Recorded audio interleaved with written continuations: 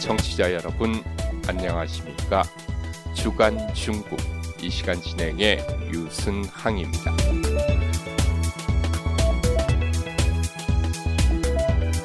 반시이는 중국 부동산 재벌로 2014년 미국 하버드와 예일 대학에 각각 1,500만 달러와 1천만 달러를 기부한 것으로 유명합니다.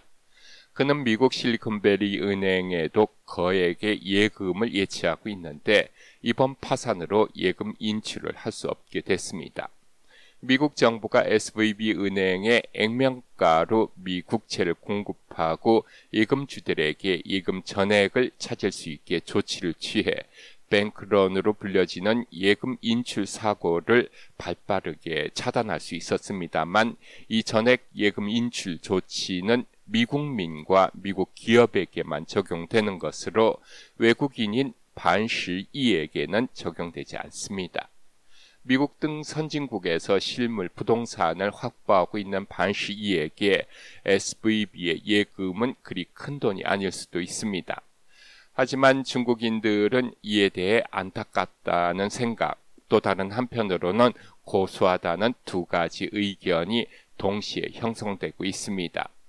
중국에서 번 돈을 중국이 아닌 미국 대학에 기부하고 미국 은행에 예금하더니 SVB 부도로 이를 모두 날려 고소하다는 의견이 있고, 또 다른 의견은 예금 인출의 외국인에 대한 차별 대우는 중국 자금의 손실인 만큼 중국 정부가 나서 중국인의 권익을 보호하고 쟁취해야 한다는 여론도 있습니다.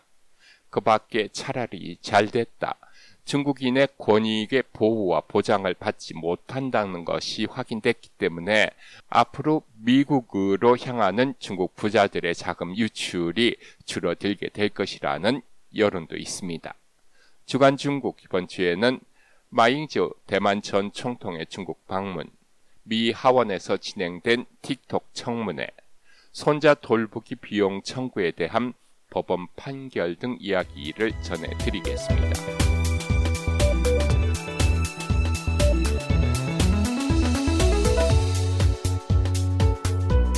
마잉저 대만 전 총통이 27일 상하이에 도착해 12일 일정으로 중국 방문을 시작했습니다. 마잉저의 말입니다. 같이 들어보시겠습니다. 两岸人民同属中华民族，都是炎黄子孙。 대만 전 현직 총통 가운데 처음으로 중국 대륙을 방문하는 마잉저우는 난징, 우한, 총칭 등 대도시를 방문할 예정이지만 베이징과 시안은 방문 장소에서 제외했습니다. 정치적 구설수를 예방하기 위한 일정으로 알려졌습니다. 마침蔡英원 대만 총통이 이틀 후인 29일 미국과 남미를 방문할 예정이어서 마잉저 전 총통의 이번 행보는 대만 전임과 현임 총통 해외 방문에 누가 더 많은 여론의 관심을 끌 수 있는지 비교될 수 있고, 내년 총통 선거를 겨냥한 진보와 보수 세력의 인기 몰이 대결일 수도 있습니다.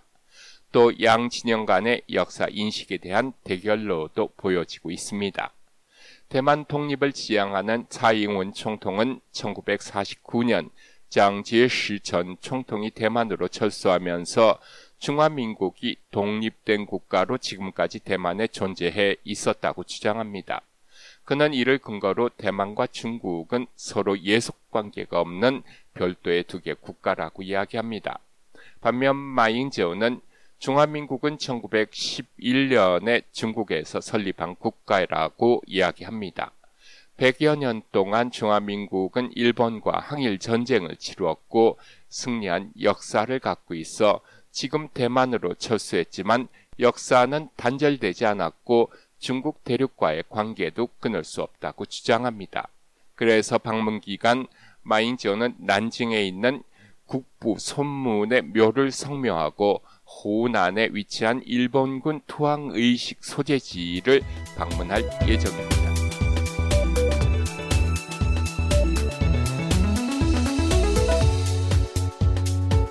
중국의 동영상 공유 플랫폼인 틱톡의 안보 위협 여부를 논의하기 위한 미국 하원 청문회가 지난주에 열렸습니다.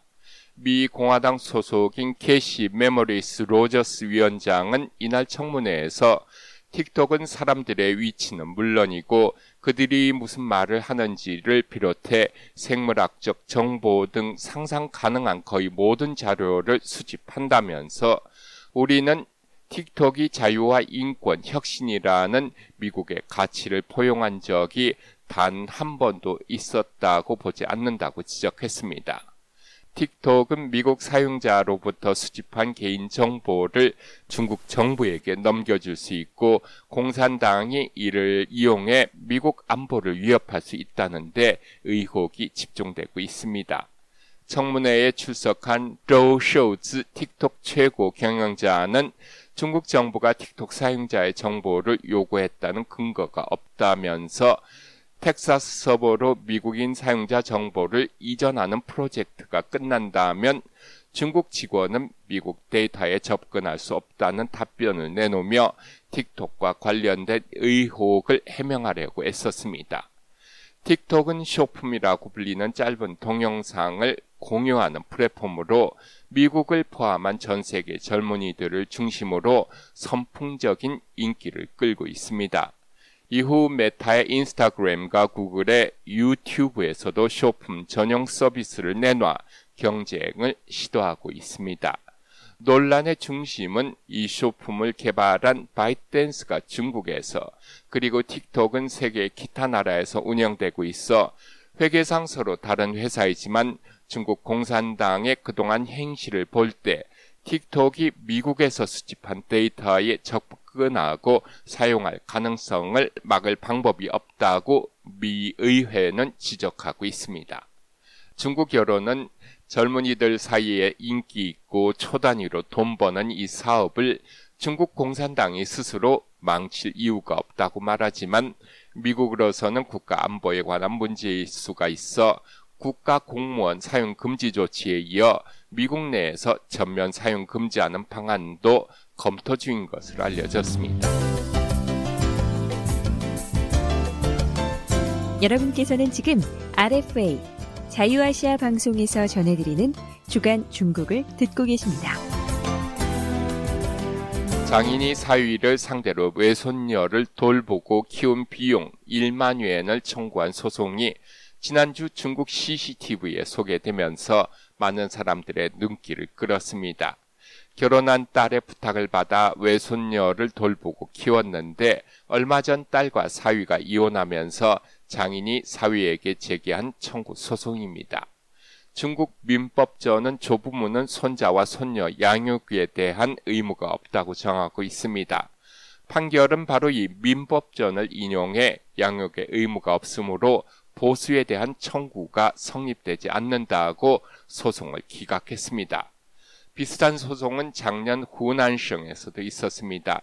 장인과 장모가 이혼한 사위를 고소한 사건으로 2008년부터 2017년까지 외손녀를 돌본 비용 23만 위엔을 청구했는데 법원은 어린이에 대한 양육 제일 책임자는 부모로 기타 가족 성원들은 보살핌을 제공할 수 있지만 양육 의무가 없다는 이유로 장인 장모가 기소한 청구액 3분의 1에 해당하는 7만 위엔만 지급하라고 판결했습니다.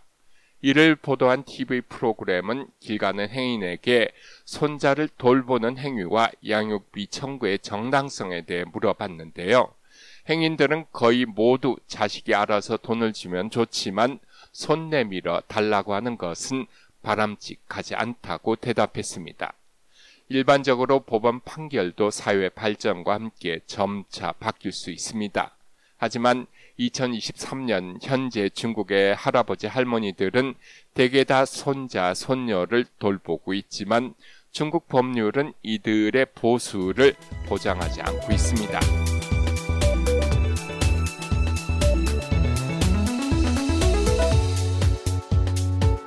원격 키스 기구가 중국에서 개발돼 인기리에 판매되고 있다는 소식이 있습니다. 이 기구를 발명한 짜오지엔부어는 대학생이었던 2020년 당시 여자친구와 한창 연애를 열렬하게 하고 있던 차에 코로나 전염병으로 잠시 별거해야만 했습니다. 이 전염병이 길어지면서 여자친구에 대한 그리움이 쌓였고 결국 키스 기구를 개발하게 됐다고 합니다. 손전화기에 부착하면 줌 기능을 전문가 카메라처럼 확장할 수 있는 것처럼 이 키스 기구도 손전화기에 부착해서 사용합니다. 앱을 통해 먼 거리에 있는 여자친구와 접속한 다음 입술 모양의 이 기구에 자신의 입술로 키스하면 전달된 수치가 앱을 통해 여자친구의 전화기에 전달돼 5G 속도로 키스의 감각을 실시간으로 느낄 수 있게 할 수 있다고 합니다. 설명에 의하면 키스하는 행위를 수치화할 수 있고 손전화기에 저장할 수도 있는 것으로 알려졌습니다. 금년 1월에 출시한 이 제품 이미 3,000대가 팔렸고 2만 대 주문이 밀려 있는 상태입니다.